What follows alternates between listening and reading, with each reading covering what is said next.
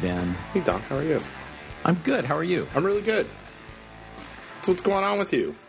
I've been doing a lot of I don't know what you call it. It's not really blogging. It's blog commenting. I think maybe you'd call it. Yeah, blog commenting. I'm getting really good at it. You're jumping into the fray, as they say. Is that what they say? Well, that's what I would say. That's what I say. You're a fray jumper. That's cool. Do you want to? I mean, this is follow up. It is. This fits. Do you want to talk about it? Let's do it. All right. So you're doing a lot of commenting based on excuse me, an episode that we recorded and posted yesterday. Well, we recorded a week and a half ago and we posted yesterday about where we had David Gumford from The Complete Patient on, and David posted a summary of our conversation from his perspective, and then there's been some excitement going on back and forth on in the comment section of his blog. Yeah, I don't know about excitement. It's exciting for me. It's excitement for sure. There are 112 comments. Not half of them are from me, but I have a bunch of them. We'll link to his blog post again, and you can read through the comments. It's a little bit difficult to read because of the way that comments are threaded on the site. And it also, like if you only wanted to look for the comments from a certain person, there is something funky with the way search works on that site. So for example, I'm posting under the username D Schaffner, but if you go to that page and you look for D Schaffner, I guess no, maybe it is working. All right. So I was thinking you couldn't search for all the comments from a particular person, but if you actually, it looks like it is working. So my error, but so I have been reading the comments and then responding where appropriate. And there's one particular person on that blog who goes by the username of Raw Milk Mike, who has sort of, I don't know how the right way to characterize it, but he has definitely responded to my posts, and then I responded to his post, and then you could call it a discussion. I'll call it a discussion. A discussion about what is a discussion. right. So, and that was not to be too meta. Yeah, it went really tangential at that point. But the comment here's my summary of the whole situation. A month ago, when we referred to our lamentation, I'm not even sure if I pronounced that right or if it's a word. But that's a word. Yeah, we were lamenting that we have a situation in the U.S. where you've got some states where raw milk is regulated and legal, and others where it's not. And in those states where it's not legal, there are people like you and I, or probably even people that know dairy much better than you and I, that could really be a resource to folks in the raw milk world. But because it's an illegal product, that resource isn't available to them. So we referred to it as Raw Milk Amsterdam, in reference to The Wire. And so here, that's the history. We got to this situation where we did that a month ago or 5 weeks ago now, and that information got posted to a situation where there really is an open channels of dialogue going on here. I'm not sure, and you and I had shared some texts and emails, not sure whether it's moved much, but it's not a two camps not talking to each other at all. There is here's some information here. I don't agree with it. Let's argue about things here that may have to do with the conversation, but somewhere in the 112 or 113 comments, there is this string of progress, I think, in some, and I say that like I'm negotiating some, and I'm not even really doing the negotiating. You're negotiating some, trade agreement between two countries. It looks like there's been movement, though. I'm I'm not sure that I'm negotiating. No, I agree. I'm just. I just said that to be fun. Yeah, to be funny. Thanks. Well, and it's talk about flashback to our discussion with David, and then also his blog post, which is entitled "The Negotiating on Raw Milk Standards Has Begun," and that's right. And again, this is we kind of talked about this in the After Dark after the episode with David, is that he very much perceives this as a negotiation, and I don't think you and I are really in it to negotiate anything. We're not risk managers, right? We're not regulatory officials. We're educators and researchers, and so we're interested in researching about raw milk, and we're interested in educating about raw milk, and that could be.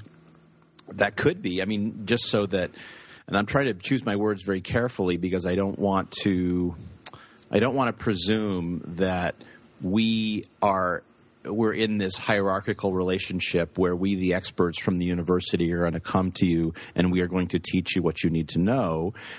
Honestly, part of that education may be listening to what the progressive raw milk people are doing and then working to educate our food science and food microbiology colleagues about their misconceptions. So I perceive my job to be one of educating anybody that needs educating, whether they have a PhD or whether they don't. And if I see that maybe they have a simple misunderstanding about something, and again, that was the entry point for me for commenting on David's blog post, was that somebody made a comment about minimum infectious dose. And as longtime listeners to this podcast will know, there's a couple of things that pretty much engage me, and that is one that engages me. So I said, "Oh, here's my thing, right? Here's the thing I can get in on this. Like. Yeah.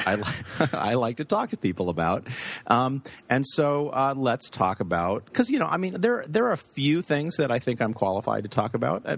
I'm not infinitely qualified to talk about all topics. I try to, know what it is that I know and talk about those things. But in this particular case, I felt like, okay, well, here's an opportunity for me to just carve out this tiny little area where I think I can do some education about dose response and minimum infectious dose, and because I think that's a valuable concept. It's a valuable concept for people in the food industry, and they often don't understand it. It's certainly a valuable concept for raw milk drinkers to understand. It's a concept for raw milk producers to understand, this whole idea that we probably eat pathogens on a regular basis, and if we eat a low level of pathogens, the odds are that we are not going to get sick, but a low level of pathogens consumed over a long time will eventually lead to illness. I mean, it's a little more complicated than that, but that's the simplistic expression of that. And of course, that little entry point, that little wedge that drew me in,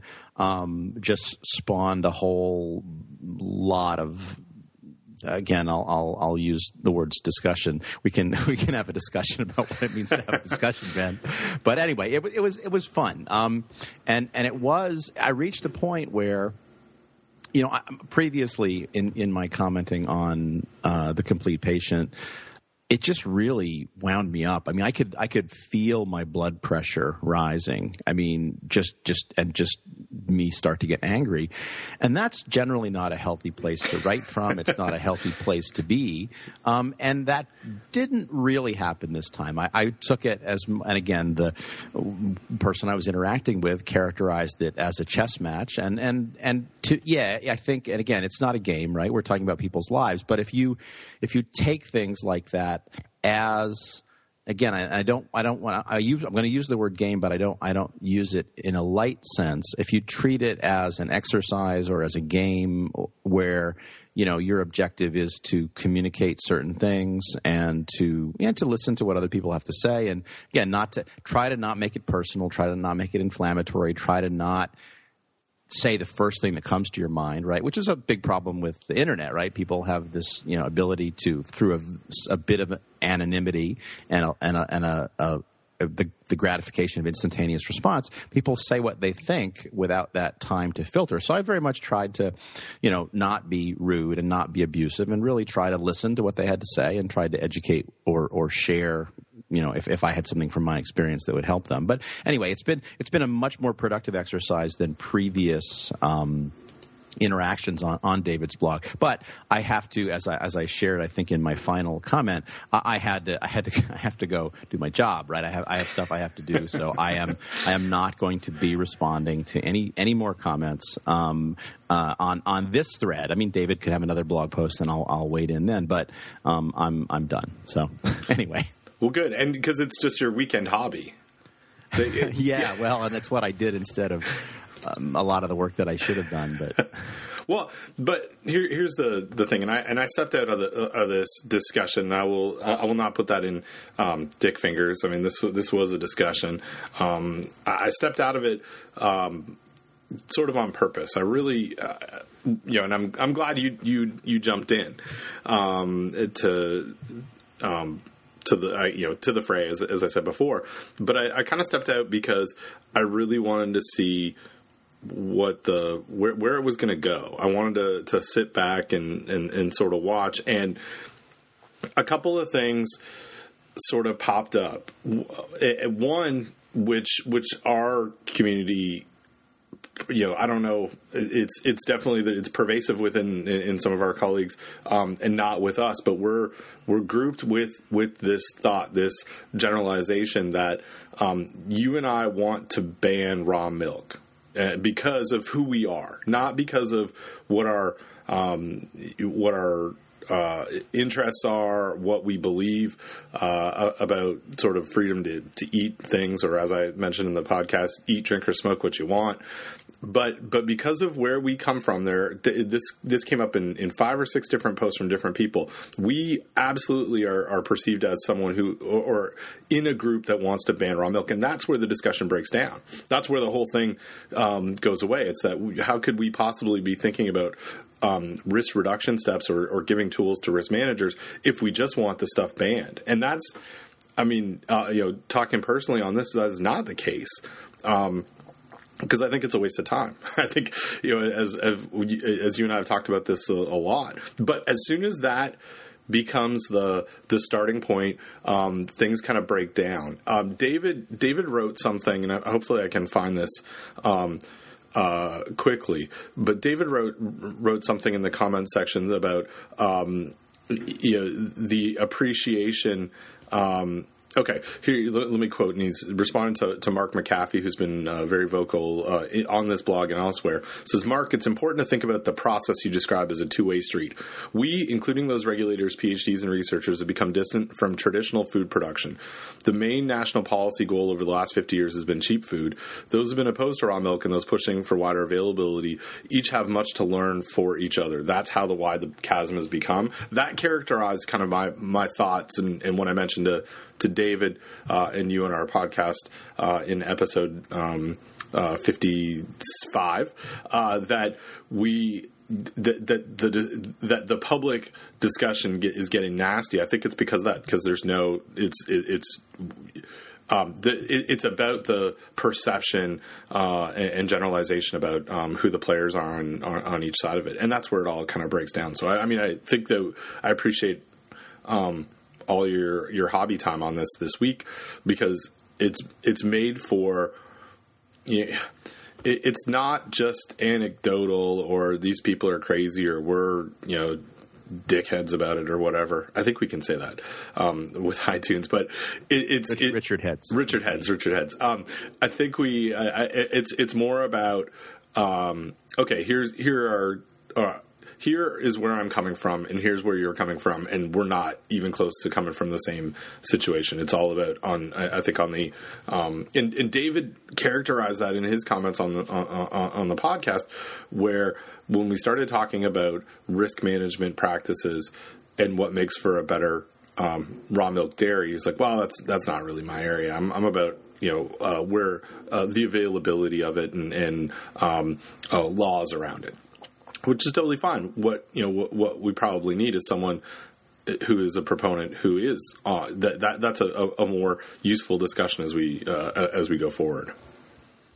Right, and yeah, I mean, I think that's a very good summary of the discussion, but this issue, I mean, this is one of my things that sets me off is when people, and I called a couple people out for it, when people say stuff that I believe or say when people think they know what I believe or they know what I think, or even when they know what I said. Yeah, right. and I called David out for it a little bit on the podcast on episode 55. I never said that thing. I mean, you know, it's a podcast and it's not scripted as much as we'd love to do a scripted podcast. And you know, sometimes you do say things that you don't necessarily, that in reconsidering you would say differently. But for the most part, I choose my words pretty carefully. But people do have this perception and mischaracterize what we say. I mean, again, just to look at, obviously I'm not completely disengaged from Raw Milk Mike because I'm looking at his post here. He says, I thought I had to share. So he says Don's podcast. Apologies, Ben. He calls it my podcast, but we know it's our podcast. Whatever. He says Don's podcast is apparently a homemade comedy show for fellow food safety specialists. Maybe I guess he thinks maybe we have one listener. But hang on a second. Specialist? Could be. Also, I actually took that as a bit of a compliment because I do kind of think it is a homemade comedy show. And so he got us. Yeah, and he says they call us these people. I think he left off the Richard Fingers there.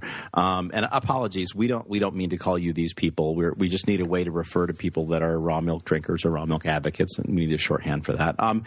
And then he says they are clearly after small producers. They almost seem to be admitting they want them out of business. Now, I want to just go on the record here and say, well, and as I said in my comment, my job in part is to help food processors of all sizes. And I don't want small producers out of business. I just want them to make safe food. The only people that I want out of business, whether they're big or small, are those that don't make safe food or don't want to make safe food. Even the ones that don't make safe food, but that still want to do the right thing, but they have a mistake, they do something wrong. Those are the people that I want to help. So I just want to go on the record as saying I'm not after small producers. I don't want them to be out of business. I just want them to be safe. And there are some very unique challenges to regulating small businesses. And gosh, I mean, I'm a huge believer in entrepreneurs and small businesses, but it's damned hard to make safe food. You know, and the good news is, I guess, if you're a small producer and you make a mistake, I don't know if it's good news, but if you're a small producer and you make a mistake, it's unlikely that you'll be caught because the signal is so small that no one's going to notice. But, you know, that said, I still think, and again, from my years of working with entrepreneurs in the state of New Jersey and elsewhere, is 99.9% of them, or 99% of them, let's say for sure, want to do the right thing. They want to make safe food. They don't want to make anybody sick. And you know, those are the ones that I want to help, and I help them when I can, as best I can. So anyway. Well, I have nothing to add to your statement. I mean. Oh, so you are after small. Right. Yeah, exactly. Other than saying, you know, I think you and I have, as you've characterized it there, we have the exact same philosophy on it. The thing that I like to use as my, you know, calling card or catchphrase is I don't really care how large or how small that a food producer or a food manufacturer is. You can make people sick either way. You know, size doesn't matter. Size independent, and it's about whether you can manage risks or not. And a good food business to me is someone who can manage risk. And you can do that, as you mentioned, horrible if you're large and horrible if you're small, or well if you're large and well if you're small. It's not about size or location or production method. For me, these food safety risks are independent independently managed. They may be impacted by that. And in fact, that's the niche that I'm passionate about. Are small organizations, and I don't work as much with businesses as you do, or as my colleagues here at NC State and other places. I work a little bit with small businesses, but man, stuff like school and community gardens. I've had a real interest in that area, because I think there's a perception that if you're in this temporary event, food volunteers, that you can't do things safely within some of our colleagues and regulators' minds. And I vehemently disagree with that. I think that someone who cares about food safety and as you characterized it exactly, someone who wants to make food safely can do it. And we've got to, and I have to do everything that I can to provide them the resources to do so. So yeah, I think that we are very similar on that side of things, and how we can't speak for others on this. I mean, this is the Don and Ben show, or the Ben and Don show, depending on whose parents you ask. But we're, there for sure there are other people in our world that don't believe that way, and there are other people in our world that do, and probably work even more closely with small businesses that even do want to make food unsafe, but people are trying to convince them to make it safer. I hope that we clarify that these people's statement that it's not there's a continuum of people who enjoy raw milk, as well as a continuum of food safety professionals who address raw milk risks. We're not all the same. This has been. I mean, going back to when we started this podcast 2.5 years ago, almost 3 years ago, when this conversation first came up, this is exactly the type of stuff I wanted us to be doing. We've got a theme here, which for some of our listeners, it might turn them off. That's fine. Sometimes it's for you. Sometimes it's not.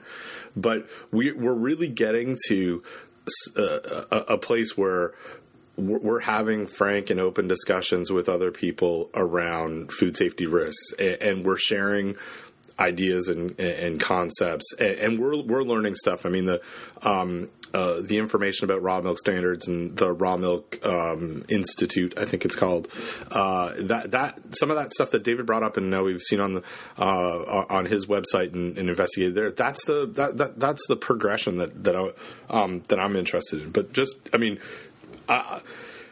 between us posting Raw Milk Amsterdam and where we are today, this is seriously like exactly what I feel like we should be doing. Yeah, and I want to say too, we have had through back channels, not through posting on the blog, we have had folks from the raw milk community reach out to us and say, "Hey, thanks for engaging." And one of them says, one of them apologizes on behalf of Mark McAfee about his brash comments about PhDs. I honestly, thanks to Mark, man, because that's one of the best show titles ever. Yeah, he won. I think I'm ready to rename the podcast "Damn Ignorant PhDs." Do you think I've got a T-shirt here. Do you think we just send Mark a T-shirt? Just let him know. I'm sure we can find his email or his email. All right, I'm going to do that. Done. Yeah. I want a T-shirt that says "Damn Ignorant PhD," but we'll work on that. We'll work on that. But again, I want one of the, and I've shared this with other folks, via email as well, is that this association, RAWMI, RAWMI, seems to be moving in the right direction, right? From my perspective, that these are people that are raw milk producers. They realize, I think, that There have to be standards. And here's the thing. We've talked about this before on the podcast, I know. If you don't wait for the regulators to come to you, get out ahead of them. Come together as an industry and get your act together, get organized, and propose some standards that all of you agree to, and lead the way ahead of the regulators. Because you're always going to end up in, I think, in my opinion, I don't have any data to back this up, just observation, that you'll come out ahead of things because you know your industry better than any regulator. So get together, get organized, get some standards, have a process by which those standards can be modified and changed if needed, involve the relevant experts, and then move forward. And it seems to me, and I really want to learn more about Rami and how they're operating and how they decide on their standards. And honestly, it seems like if a producer, and maybe I shouldn't talk about this on the podcast, but it seems to me that if a producer is following the Rami standards, they're collecting a lot of data. And as a guy who does risk assessment, man, I love data, right? Yep. I mean, and that's one thing that's really missing from a lot of this raw milk discussion is data. And if we have data, like, so for example, Rami has proposed standards or has standards that people who people are following. And we ought to be able to learn from the data that's being collected through statistical analysis, through risk assessment, through modeling, whether those are the right standards, whether those standards make any difference whatsoever. And that to me, that's fantastic. And so if the only thing that has come out of this, and it's not the only thing, but if the only thing to come out of this would be for me to have an awareness with Rami and to have contact with folks that are involved in that organization, to me, that's a fantastic thing. Yeah, agreed. And I think some of the comments and even in David's discussion with us on the last episode, you and I think, and lots of our colleagues, I think, have this understanding that that any food business sector has very good players and not so good players. And how, to me, the question is, well, how can raw milk be any different from that? It's not to say that it's bad or good. It's just that there's, like, I've mentioned this word a million times now, but there's some continuum. And what makes for a good producer or a good dairy really matters, especially in a situation where in some states you got this black market. Even if those folks are doing stuff against the rules, I'd want them to follow the best available science.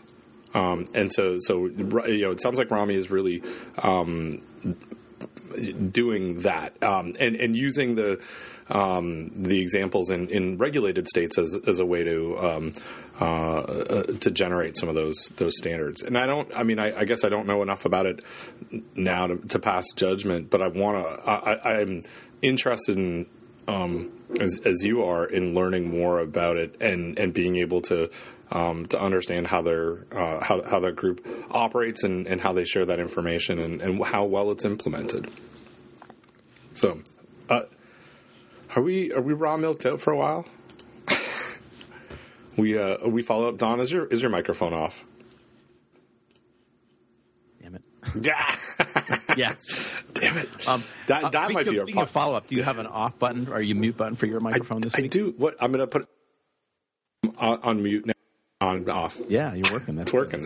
Cool. But also, I'm I'm hovering over this mute button a lot today because there is a house being built directly behind my house, and I'm recording at home. So I'm not a carpenter. I'm not working in my workshop today for this, and my apprentice is building something. It's just that someone is hammering behind me.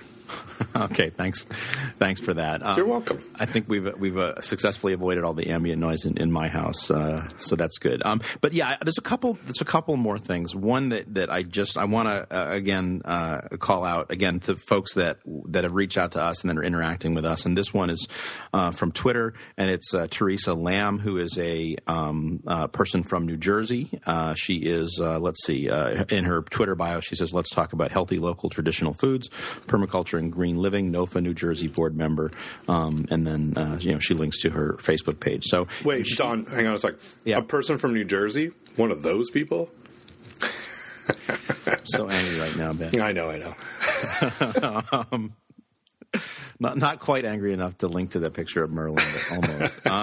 But one of the things that Teresa said, and she gives us a compliment. She says, "Good show. More, please, on reducing risk of raw milk or RM, bootlegging versus legalizing and regulating." And my response to her was, we would love to discuss that, but unfortunately, it's mostly theoretical. Like, I would love to be able to assess the risks of something being illegal versus, not of something, but of raw milk being illegal versus regulated. And again, there's been a lot of discussion in the news about drug legalization and drugs in general, with Philip Seymour Hoffman's tragic death recently from heroin overdose. And so there are examples, I think, and again, David sort of made fun of us before for, again, raw milk Amsterdam. It keeps coming back to that.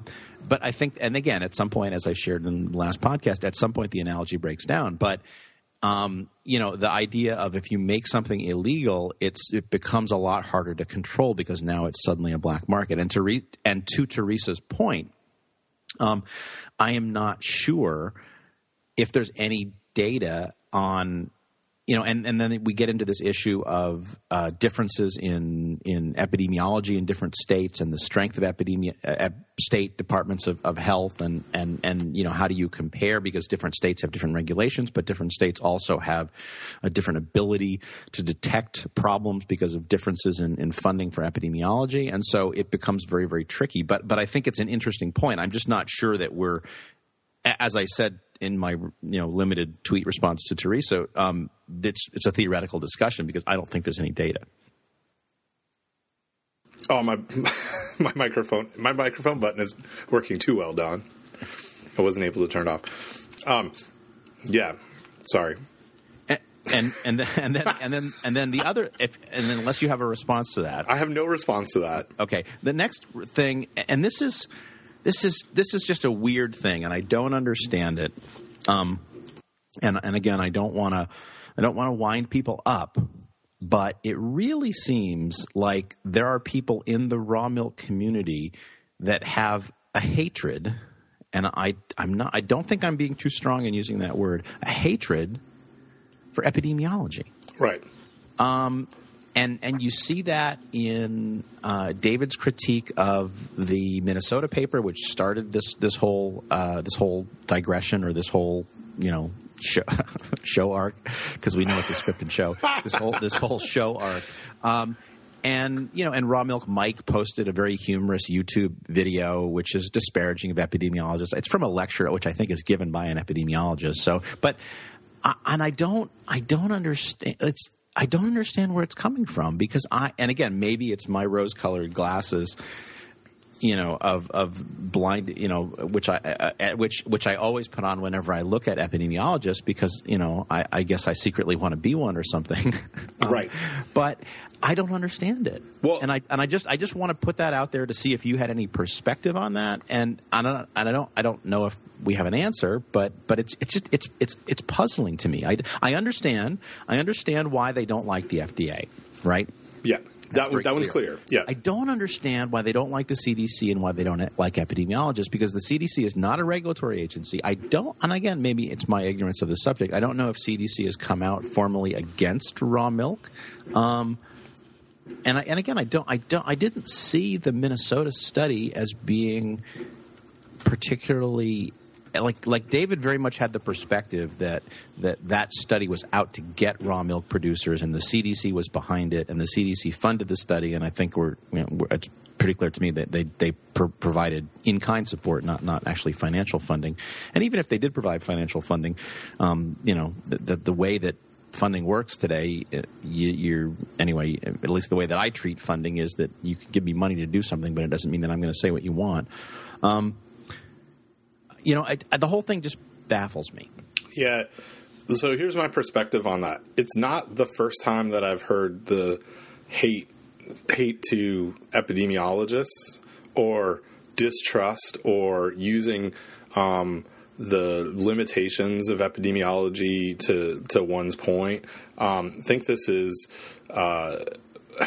came up more and more, and we've talked about this a little bit on the podcast in previous episodes, but came up a lot to the forefront in my world around the 2008 Salmonella St. Paul outbreak.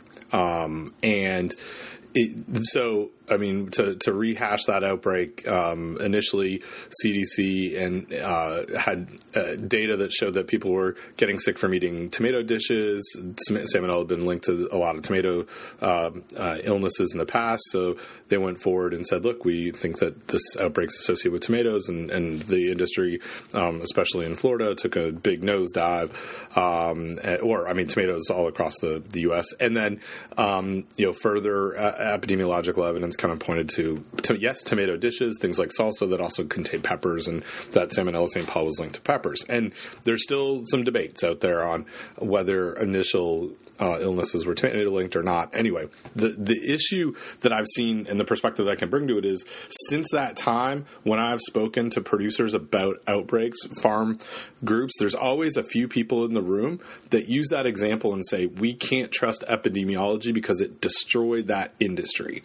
And it's as sort of trite a statement as that. It's not, and I guess it's that nothing in epidemiology has changed since that point. In fact, the data that goes into it has gotten better. I mean, over the last 15 years comparatively, and we'll talk a little bit about this actually. This is a tie-in for history of IAFP, but things have gotten better, but there is this innate mistrust, or as you put it, hatred towards that epidemiological community, because somehow they're seen as responsible for impacting business or impacting trade or impacting whatever. And I see that being the same thing or similar in the raw milk discussion and what we've seen on the complete patient comment board, that it's not it's a misunderstanding on what epidemiology is about. And putting too much focus on that epidemiology is to provide some sort of a truth, and it's a tool that we absolutely need to give us an indication of where we need to look more. I mean, in my mind.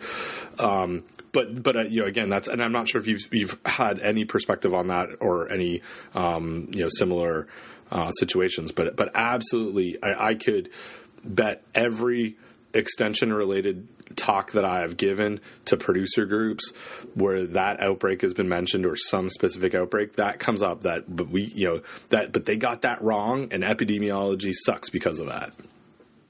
Yeah, no, and thank you for reminding me of that, and that's definitely something that I'm aware of. And again, I keep coming back to this great quote from Paul Mead back in the mid '90s, and I love quotes from smart people, and again, I don't have the quote in front of me, but it's something to the effect of Paul Mead, who's a CDC epidemiologist, talking about making announcements, and he says if we make an announcement about an outbreak and we're wrong, we were too early, and if we make an announcement about an outbreak and we're right, we were too late.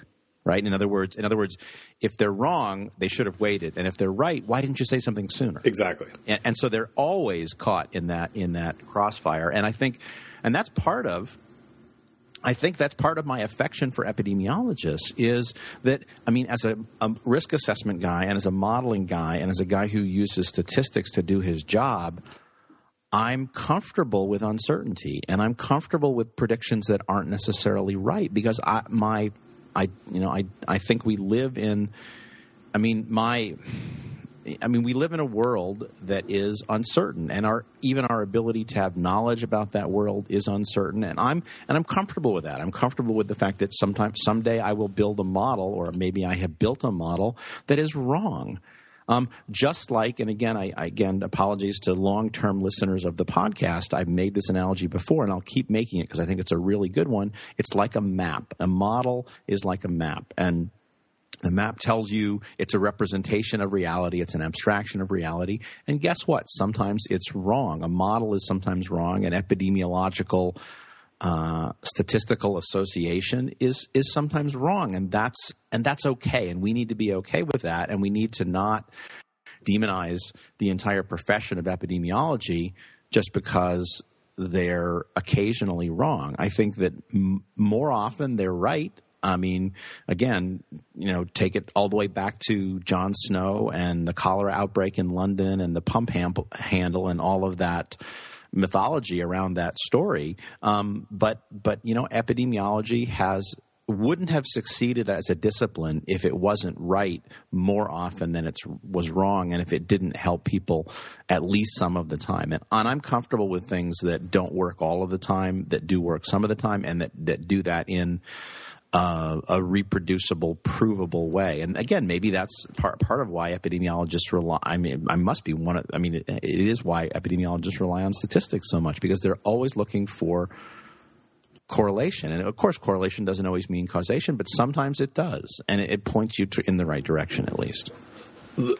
Let me tie some follow up into this. Okay. Into this follow up. So I had. I'm friends with a horticulture agent on Facebook, and I don't know if you saw this discussion on my Facebook feed, but here's the uncertainty piece put into action, and everything around foodborne illness. When we talk about risk, we're not talking about 100% consequence. In fact, that's the whole point of risk, is that there is some sort of a chance of a consequence, and we're trying to calculate what that chance is. So a post that I was tagged in goes like this. We went grocery shopping last night. I buy 2 frozen pizzas a month, 2 frozen pizzas a month for quick emergency meals. Tonight, I was about to prepare dinner laden with fresh veggies when I noticed those 2 pizzas had been left on the counter now approximately 20 hours. So they are in the oven and we're about to eat them. Tagged Ben Chapman. Nice. Yeah. So I think I did get this message, and I see myself tagged, and I'm like, okay, well, I'm going to have to respond to this. Then as I'm sort of typing my response, the next post is, hopefully no pathogens can survive 10 minutes at 425. And so my response is this. The cook temperature isn't as important as the endpoint temperature measured with a thermometer, but leaving them out all day might have created the right conditions for toxin formation, which can be heat stable. It's a risk even if cooked to 165, which would take care of the pathogens. So there are 2 things here that uncertainty comes up. It might have created the right conditions, and it's a risk even if cooked to 165 because if it did create the right conditions, the toxins might be there. And just to add another layer of complexity, you assume that there's Staph. I'm assuming you're talking about probably Staph aureus, and it assumes that there is at least one viable Staph aureus cell on that pizza. Absolutely. Which is a big if. Which is a big if, exactly. And I would put perfringens in there as well, potentially. Mm-hmm. Sure. But yeah, there's some uncertainty. So one of the commenters says, I would have just thrown them out. You might lose more than $10 by eating them. Then the agent writes, like, what kind of toxins, Ben? So then I link to the Bad Bug Book and say, here's the consequence. Here's perfringens and here's Staph aureus. And then the comment comes up that says, and I see you just added something. Comment comes up and says, I'll let you know how I'm feeling. This is from the agent. I'll let you know how I'm feeling in 7 to 21 hours. Thanks, Ben. And then finally, the next day, she writes, they tasted fine and none of us had any ill effects. Because this is all uncertainty. I mean, that's right. That's exactly it. That's the entire point. And I think that where, bringing this back to the raw milk discussion, to the fresh produce side of things, there's always this misconception, not always, there is often a misconception that science tells the truth.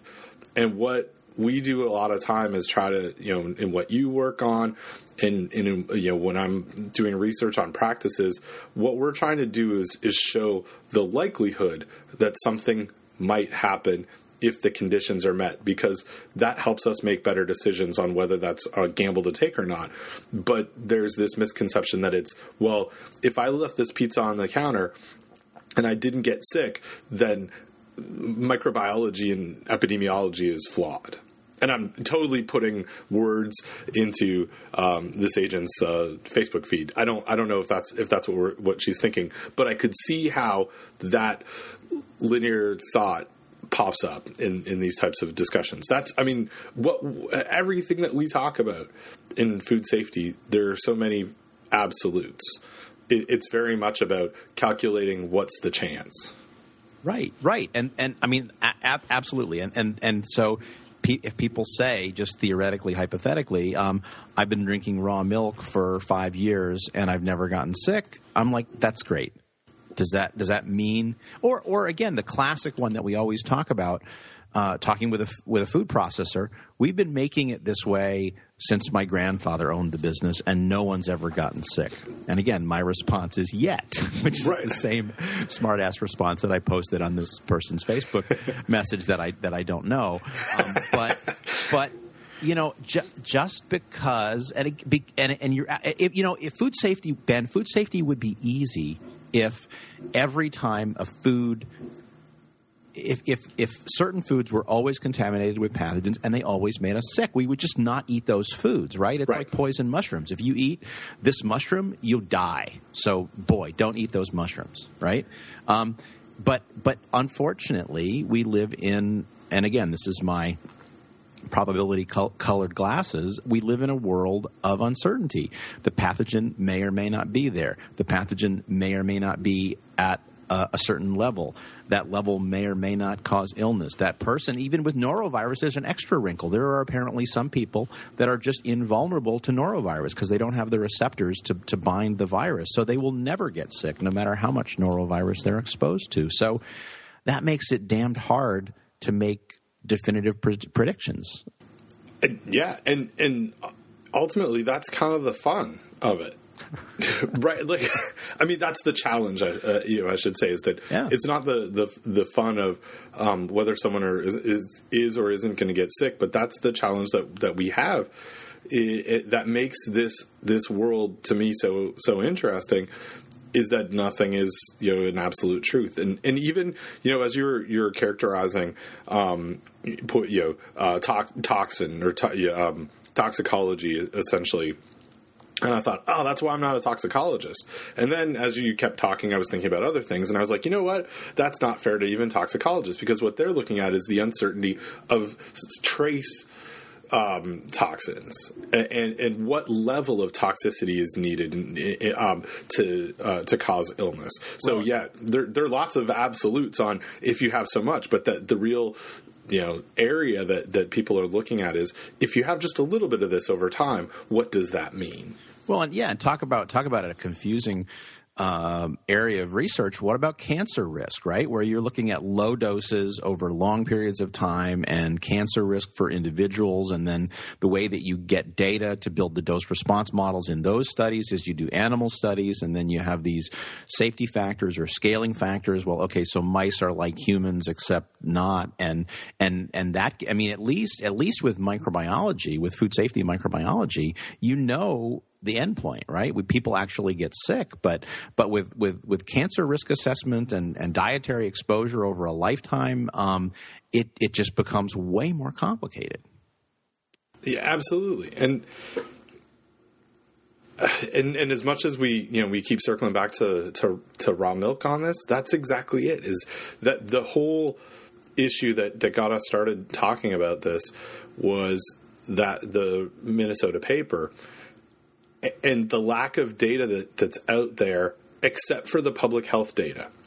And to better characterize risk, and I'll echo something you said earlier in this episode, if someone who is collecting a lot of data and the raw milk producers who could open that door to that data and share that with someone who could model it, like someone on this podcast, that might better characterize it. It may help answer some of the uncertainties that are in that Minnesota paper. Or it may show us that even again, let's say I had access to data from a raw milk producer. It's entirely possible I could put all of that data into a spreadsheet or a series of spreadsheets or a series of equations, and I could come up with a conclusion that, well, gosh, looks like nothing really matters, you know? And because the data set's just too small, or maybe there is no correlation between these practices. I mean, and again, that's what I love so much about, again, not to sing the praises of epidemiologists, but here I go. That's what I love so much about that Ruth Petran and Craig Hedberg paper, where they looked at inspection scores and they looked at which line items in a restaurant inspection was actually predictive of the possibility of an outbreak. And when, lo and behold, most of the things that restaurants are scored on in inspections are not predictive. But there are a few that do, at least in the data set that they analyzed, there are a few that do seem to be predictive. And so that to me is exciting, and that's epidemiology, that's statistics, that's the thing that I love about doing what I do. Yeah, absolutely. And that we need more of those types of papers, not less.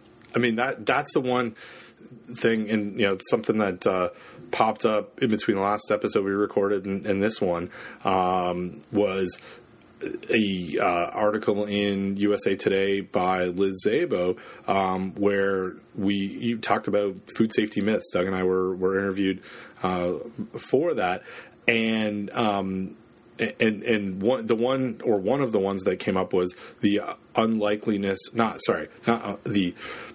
Do restaurant grades matter in predicting restaurant outbreaks? And so I was quoted saying no, and you very rightly sort of called me on that on Twitter, and I kind of had some stuff ready to go on the Petran stuff, and it's not about the grade, but it's about some of those specific line items. But we got one paper to go on, and we need more of that. We need to see how that looks in North Carolina and in Rhode Island, and I sound like Howard Dean now. In New Hampshire and all the way to the White House. Remember Howard Dean? How many of our listeners will even know what I'm talking about? I guess most of them, but it's just Howard Dean. He was the guy that did all those album covers for Yes, right? I think you're right. I think you're thinking of the guy on Sirius Radio.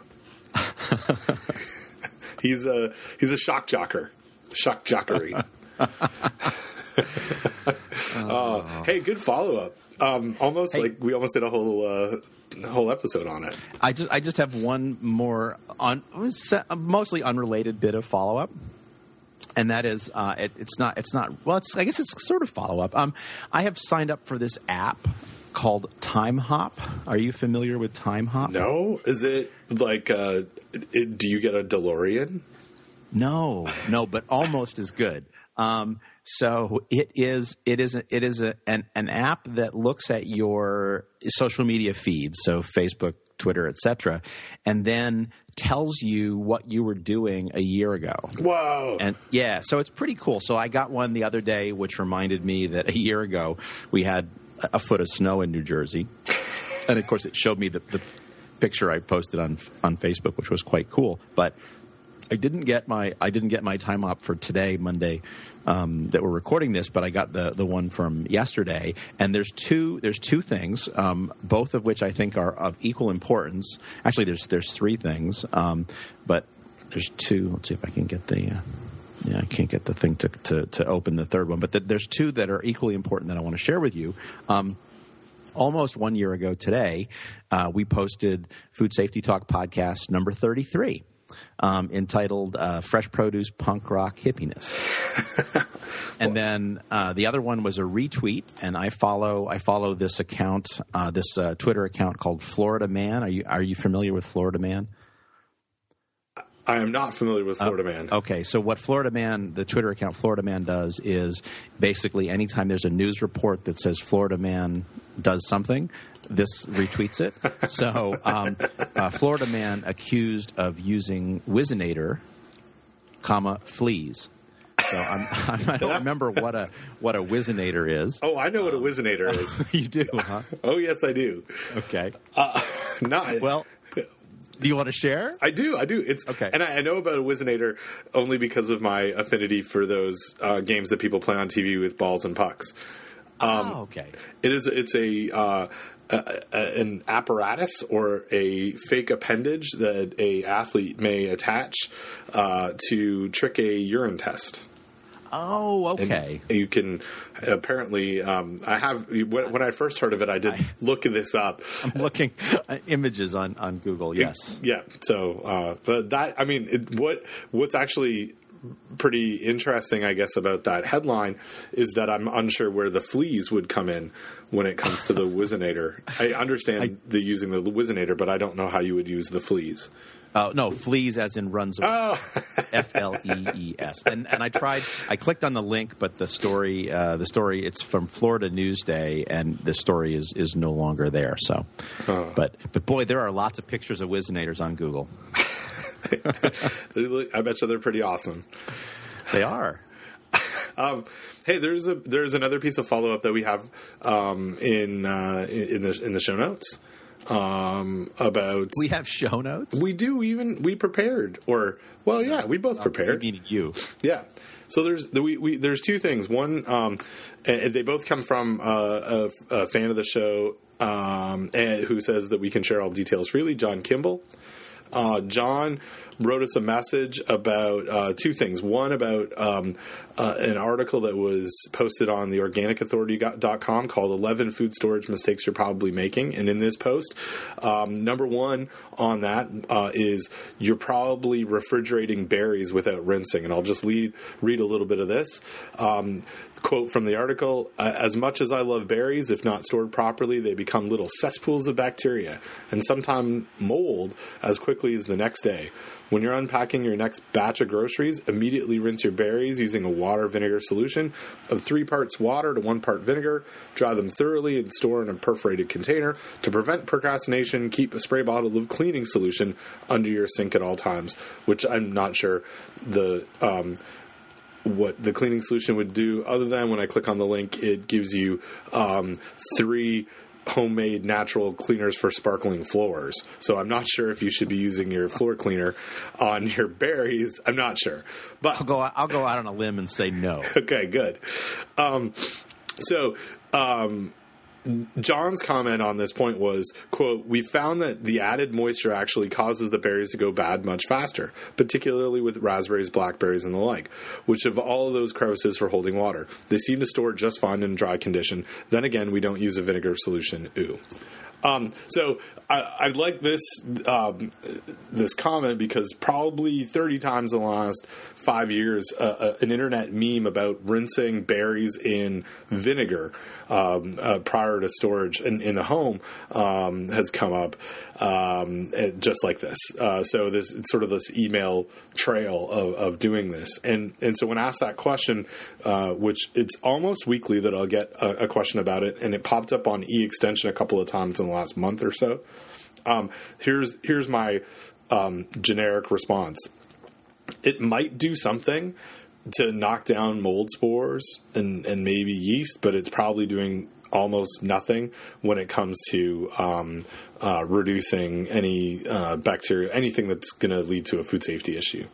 And so, and we've talked a ton about washing in the past and how rinsing with water, may get you a 1 log reduction, which is something, or up to a 1 log reduction. But things like berries are really difficult to keep quality once you actually rinse them. And so for me, I would say that this is a myth.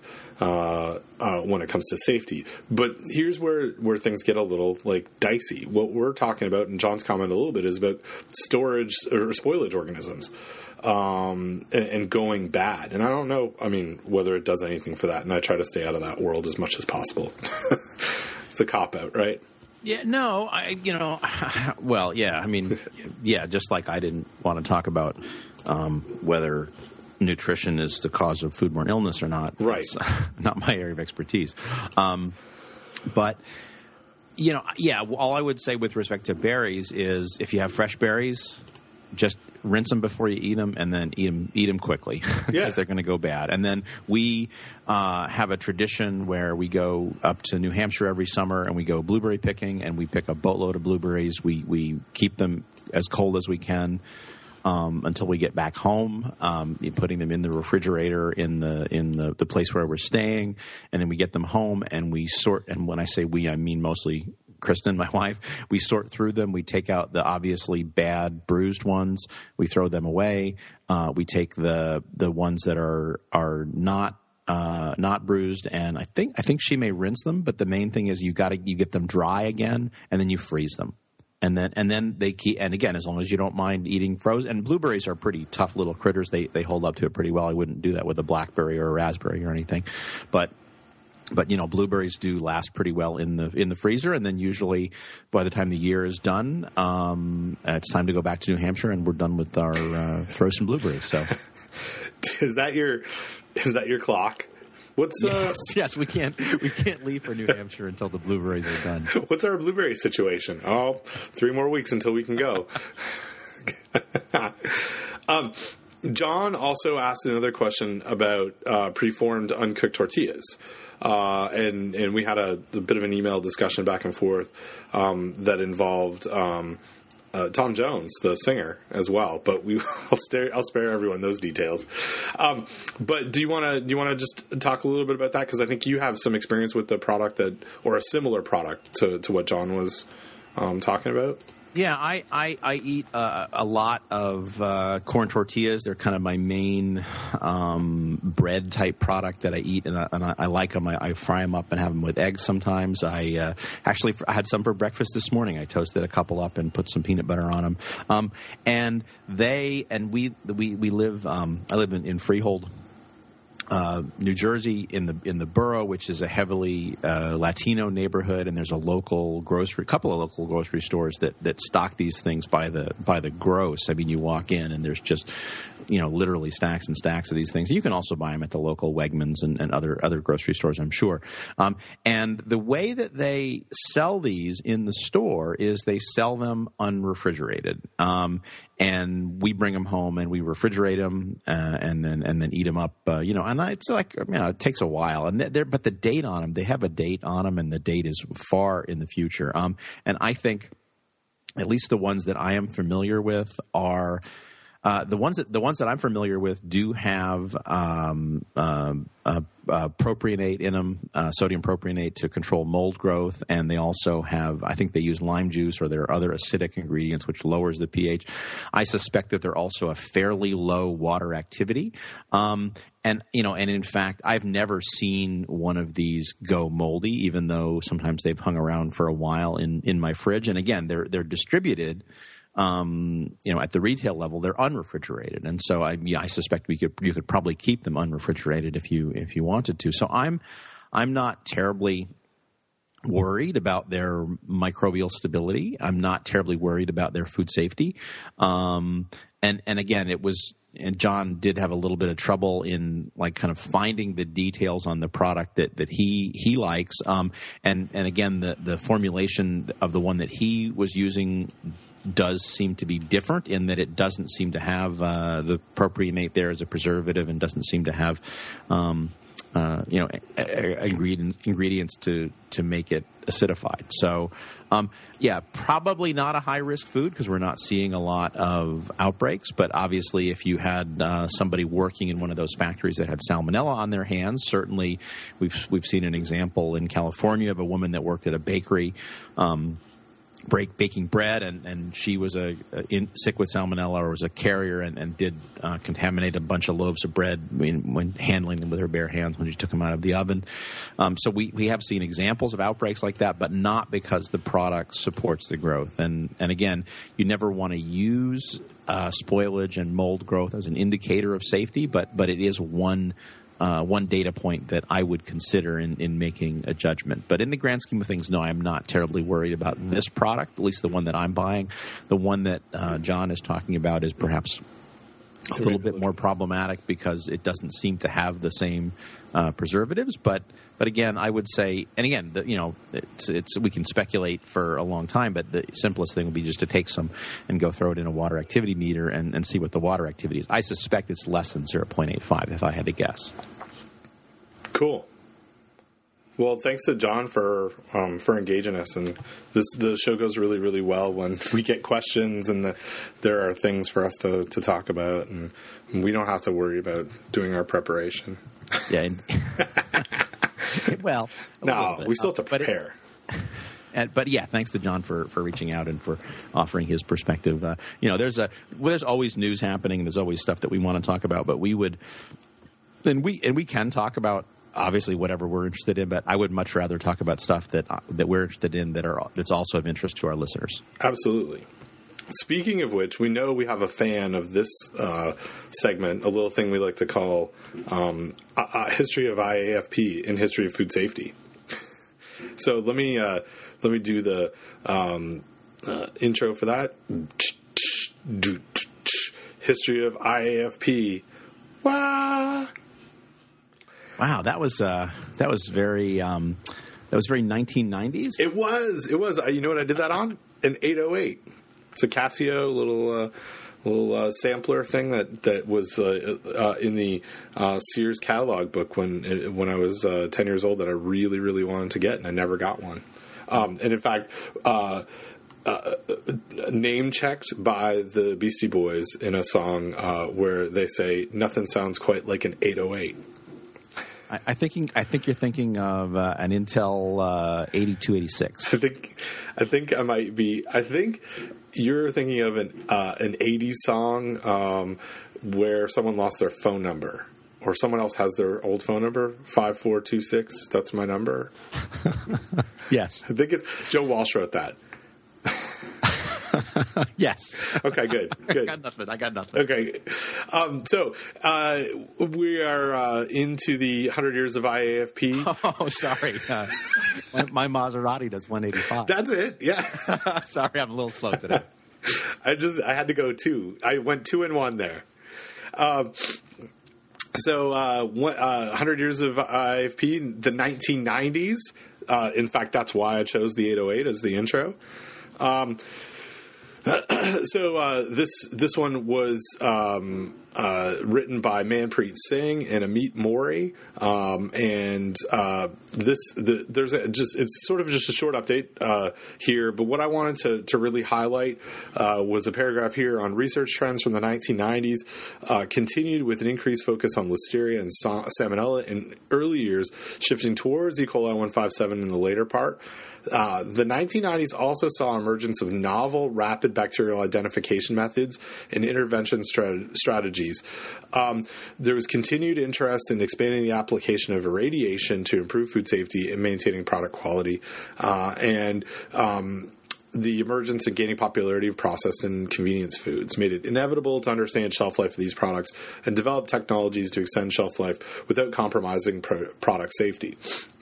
So a couple of things from the history that we mentioned earlier in our epidemiology discussion about better data and quicker data, and absolutely the 90s. If I was to pick one thing, looking back at a decade that I wasn't really in food safety for, and think this is what really, really, really still matters today, has got to be the adoption, the use and adoption by lots and lots of different labs of PFG and genetic fingerprinting of pathogens, and that rapid identification is something that was more specific than what we could what individuals were focusing on and trying to connect outbreaks together. That seems like it was really, really monumental because we're still using a lot of it today. What do you think? When I think about the 1990s, and I did live through 1990s as a food safety person. Thanks. You're welcome. Ben. You're welcome. I would have to say, to me, the characterizing event was the mega reg, as Roger Cook likes to call it, the meat and poultry HACCP mega reg of the 1990s. To me, that was the when the tide turned, and tide's always turning, but That was Twice a day. That was a key. That was a key event in terms of what was happening in food safety, at least with respect to meat and poultry. It really did send a huge ripple through the meat industry in terms of what it was requiring everybody to do. Cool, and I guess I had a really great visit last week and good discussion with our friend Kathy Cutter at Penn State, and she's been working for quite some time with meat and poultry processors on food safety, and she said something about we were just having this conversation about FSMA and how the rest of the processing world is now going to be asked to do similar things to some of those small meat processors were asked to do in the mid 90s, and it took a while, but that entire industry and what we've learned about how to manage risk with that industry has really shaped other food safety issues. So I agree. I mean, I think you're right on that, on how much that individual piece of regulation still it matters for how we regulate other things. Indeed. Cool. All right. Well, that's history of 100 years of IAFP, 1990s. Do you do the song at the end? You do the song at the end. Yeah, I'm going to do it right now. Okay. 100 years of IAFP journals. Wah! I'm not sure what the end part is, but I think it's Howard Dean. I think it is Howard Dean. Oh man. So we've pretty much done a whole show here, but I have one. There was one other thing that I wanted to talk to you about, and it's norovirus. And it's not just because we are on a big norovirus project, but there's been a whole bunch of noro stuff going on, and it has to do with sanitizers. And we've got this friend of ours, Chris Gunter, who's on going on a cruise. And so let me. I think you mean Christ Gunter. Christ Gunter, the second coming. So here's the situation. Since our last episode that we recorded, there's been two major outbreaks of norovirus on cruises. One on a vessel called Explorer of the Seas, where there were like 700 people sick out of 3,000. And another one on the Caribbean Princess, and so and there was 130 illnesses, 140 illnesses on that vessel. So turns out our guest from episode 3 or episode 4, Chris Gunter, and my good friend here was going on that exact line on that exact vessel, Caribbean Princess. So he had flown to Houston. Got up, turned the news on, and saw this picture of the vessel, and that they were going to go on it, and there was norovirus. So he posted something on Facebook on any suggestions, and my suggestions were don't go. No, I don't. I didn't. Yeah, I guess I could have said that. I said wash your hands and take lots of pictures so you can tell me about it. Even better. Yeah. So he posted a couple of things, and you and I got into a discussion with him, and looking at the other coverage of these outbreaks, one thing that seems to be pervasive is the use of hand sanitizers, alcohol-based hand sanitizers, as a risk management step. So a quote from let me find the quote. I can't find it. Here it is. This is a quote from a media story about the Explorer of the Seas outbreak from someone from Rochester, New York, who said, quote, "There were a lot of people in bathrooms getting sick, and they had hand sanitizers all over, and you were constantly washing your hands. You couldn't go into the dining rooms without having some Purell. They were washing down railings. They were washing down the seats after you got out from the pool. They were washing anything that came in contact with passengers." So this sounds really, really good. The question that I have that you ask as well, and I'll steal the punchline, is having Purell or some alcohol-based hand sanitizer is okay as long as it's the right one. And that right one, according to the published literature that's out there, and also some of the stuff that you talked about, really is this Gojo Purell hand sanitizer VF 481. So Chris, we asked Chris if he could snap a picture of the hand sanitizer label, anything that we could find to identify whether they're using that evidence-based, best one. And he couldn't, but he did go in and talked with someone at the medical center. So he said, I asked what the hand sanitizer product was and was met with a little surprising, quote, "Why do you want to know?" Because you're asking me to shoot it all over my hands several times a day. They couldn't show me a product label and instead told me it was an alcohol-based gel. So there you go. And then he said, "Looks like I'll be in internet dark for a while. See ya." So... And is he, just as a bit of follow-up, is he back yet? He's back. And did he get norovirus? I've not seen... He would. I assume he would have told me. So I don't think so. Okay. But maybe he's keeping that to himself. I'm not sure. But I mean, what the hell? Yeah. Right? Crazy, right? Mean, this is insanity. Right? I mean, why telling people to use an alcohol-based hand sanitizer that is no more effective than water or washing in fact, your hands against norovirus less is effective. Insanity. Less effective if you look at there's a Jake Gizmo paper from 4 years ago that showed that gel, whatever the at least their discussion said, the lotion that's used to keep your hands from drying out after using it may have a preservative effect on the virus on the hands. So it's less. It's like you could, if you did nothing, you would do more. Right. Right. You get me? But so maybe they are using VF 481, and I hope they are. I hope that's that someone just doesn't know the terminology. But you got to think that the cruise ship industry, with the millions and hundreds of millions of dollars on the line, and the bad press that they've had on this over the years, would have someone who says, "Hey, we got to use the right thing out here." But they're not able to articulate that to someone who pops into the medical center.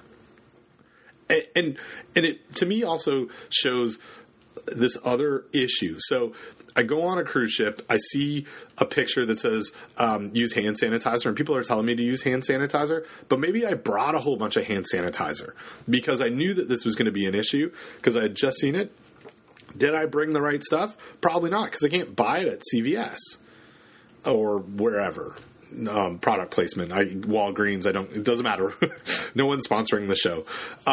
But the thing is, without telling people about the right things to do for risk management, they're potentially hurting the whole process. Arg. So angry, Don. Yeah. And actually, as a related, it's a semi-related example. And since you mentioned, grocery stores or places where you can buy things, and Wegmans doesn't sponsor the show either, but they should. But I had a Citizen Food Safety tweet. I was in the grocery store the other day, and one of the things that I like about Wegmans is they have hand sanitizer and a double bag, an extra bag at the meat counter. And again, the pathogens that are typically associated with meat, regular alcohol-based hand sanitizer like Purell, the standard formulation, do work. And so I, got a shot of sanitizer for my hands, and that was almost empty, but I got some. And then I looked right next to it, and there was a place for where the double bagging, the extra bags are, and it was empty. Oh. And so I made a Citizen Food Safety post, that I tagged with Citizen Food Safety. I think in that case, it's a Citizen Food Safety arrest. And I didn't copy you, but I put the hashtag in so I knew you'd see it eventually. I did. And I copied, I @replied Wegmans. And again, I got to call out Wegmans. They responded to me. I didn't expect them to. I mean, I'm just out there like saying stuff and being a jerk on Twitter because that's apparently what I do. But they were very good. They responded. They said, "We're sorry about that. Can you tell us what store?" Excellent. And I was like, "Yeah, sure. It's the Manalapan store." And they responded and said, "Okay, we'll get on that. We'll let somebody know." Awesome. So, I mean, that's and it's not Wegmans food safety Twitter. It's just Wegmans Twitter. But somebody is watching it. They're paying attention to it. And I don't know if they did anything. Maybe they didn't. Okay, I have no way of knowing. I can certainly check that store next time. But at least they saw that I replied them, they responded to it, and then they promised some action. And they at least appear to not discount you as a crazy person. Right. Like exactly. That's the way it should work. In the communication side of things, and like you said, we don't know whether they actually followed up with it, and you can check next time. But that sounds awesome. I got one more Noro thing for you. Sure. This is up in, as they say, in your neck of the woods. There was a decent size outbreak, and I say decent size because it was like hundreds of people got sick at a New York resort called the Mohonk Mountain Lodge. No, Mohonk Mountain House. Do you know about this place? I think it's called Mochunk. Are you sure? I don't think so. Everybody was calling it on Twitter. Well, that's what they were calling it because I think there is because like it was like exactly Mo Honk Mo Chunk. And so you're right. That's what they were calling on Twitter. But it's apparently this like big thing, this big place that I've never heard of. I've never heard of it. It's in the Catskills. That's where the fancy schmancy folks go. I'm sure I'm making someone mad. But anyway, this resort here's a unique situation for me. This resort had a couple hundred people that got sick from Noro, including, it said up to 12 staff members, and the ownership closed the resort for a week and said, we're not accepting anybody in, sent a message out to staff, which was then reprinted into in a local newspaper saying, look, we're going to have to cut back hours over the next week because we don't want people getting sick. And the best way for us to really deal with this norovirus outbreak is close things down, let the virus run its course within our staff, and also hire somebody who knows how to get rid of norovirus in a hotel situation. This is, to me, that absolutely, I've never seen anything like it. I've seen a lot of, quote, fast-moving viruses, and I've seen outbreaks, but this is them treating a hotel resort like a cruise ship and saying, we're going to shut things down for a while. It's fantastic.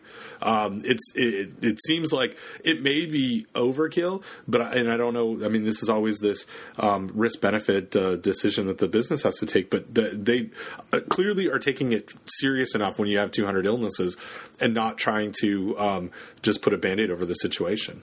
At least that's how it's reported. I thought it was fantastic. Yeah, I think it was good. I'm not sure. I don't have the exact story in front of me. I'm looking at the Twitter stream marked with the hashtag right now. But my understanding is that they maybe underreacted at first. Yeah. In other words, there was this outbreak. There was, a convention going on there. Again, anytime you have a convention with social media savvy people, you can bet that your norovirus outbreak is going to be all over social media. It's the NEIT, I think. It was a librarians conference. Yeah. I love those librarians. They know the social media world. They do. And then I think. So there was an outbreak during their convention, and then I think I remember seeing somebody tweeting that they were there right after the outbreak, and like the weekend after, and the place was still open, and they were complaining that they would have liked to have been informed, so they could have canceled their reservations, and then I think. And then sometime after that, I don't know the exact timeline, but sometime after that, the resort closed. So yeah, again, good for them for doing the right thing. Although maybe they didn't quite react fast enough. But hey, these days, if you get it, if you get it, eventually you get it right. Then we got to call you out for doing a good job. Yeah, exactly. And I guess why I like this was it wasn't the health department that said you've got to close this up. At least that's not how it was portrayed. It was the business saying, okay, we cannot figure this out on our own. We got to shut things down. And I wrote about it in a blog post on Barf Blog, where they don't mention it directly in the post, but this unintended effect would be you send your staff home for a week. Hopefully they're over the shedding of the virus by the time they come back. And they're not, potentially passing that on, working while ill. You've taken that temptation out of the mix, which is also great. Yeah, indeed. Hey, so I got a hard out today.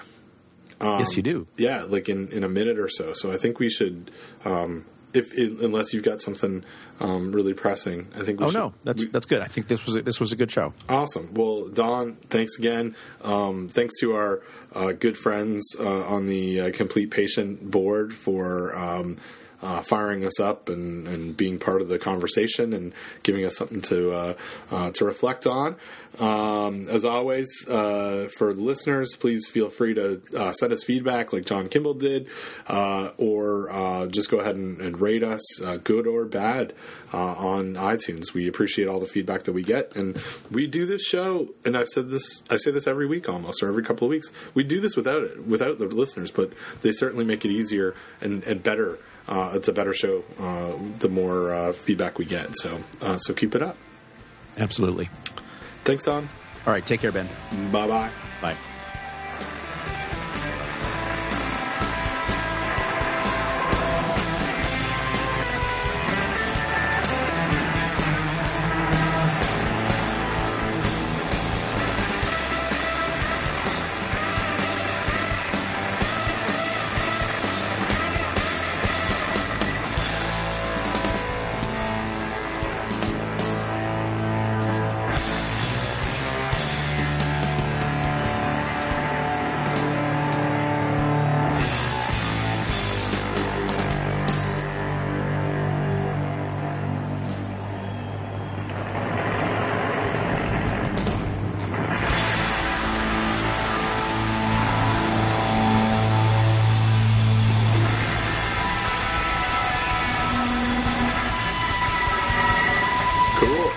Good. That was good. Yeah, so I've got a graduate committee meeting in Chapel Hill at 1, but I have to swing by the campus first to pick somebody up. So. Oh, no problem at all. Great show. That was awesome. We're in a groove. Good stuff. Anything else? No, I think I'm just putting in some reminders here. So. Oh, I have something quick. Sure. Because I know you guys, based on Kristen's posts, the Olympics have also taken over our house. Okay. And I convinced the boys that, because they really want to watch, kid shows and cartoons. And Jack's actually really into documentaries. I think I mentioned that before, but right now he's interested in like Netflix documentaries on Egypt. Whoa. Yeah, he's all about documentaries. Whoa. But I convinced them that the Olympics are a 2-week-long documentary about sports. Okay. Well, but I mean, do you guys have? Does he? I mean, because if it's Netflix and you've got the bandwidth, yeah, you could just watch an iPad, right? He does. Yes. Okay. Yeah. They have that option, but they're very much about. I want to watch the show on the big TV. It's like, no, big TV's showing this other thing. It's a documentary on sports that's 2 weeks long. Yeah. So yeah, it's like at my parents' house. Basically, the television it gets hockey and the weather because that's all my dad watches. Your parents' TV sounds awesome. I get the weather from the internet, but if I had a TV that only got hockey, it would be awesome. Yeah. I have a TV in my office upstairs in my house that almost only gets hockey, so I understand. Yeah, I think I want to say that their TV. I think it's not even a flat screen TV. That's how old their technology is. But as long as it gets hockey, seems like it's working. Seems perfect. My TV also gets baseball though. Yeah, my dad watches some baseball too. I think, but yeah, I don't know. All right. Well, hey, I got to run. Right. Thanks again. I will talk to you. I'll see you in 2 weeks. Yeah, and do you have time to put the audio up, or should I put the audio up first? No, I should be able to do it. So I'm gonna. I have to have a shower. I don't have to leave for another 20 minutes. So okay. This was an unshowered podcast. Yeah, it showed. Okay. All right. I'll talk to you. All right. Take care, Ben. Bye.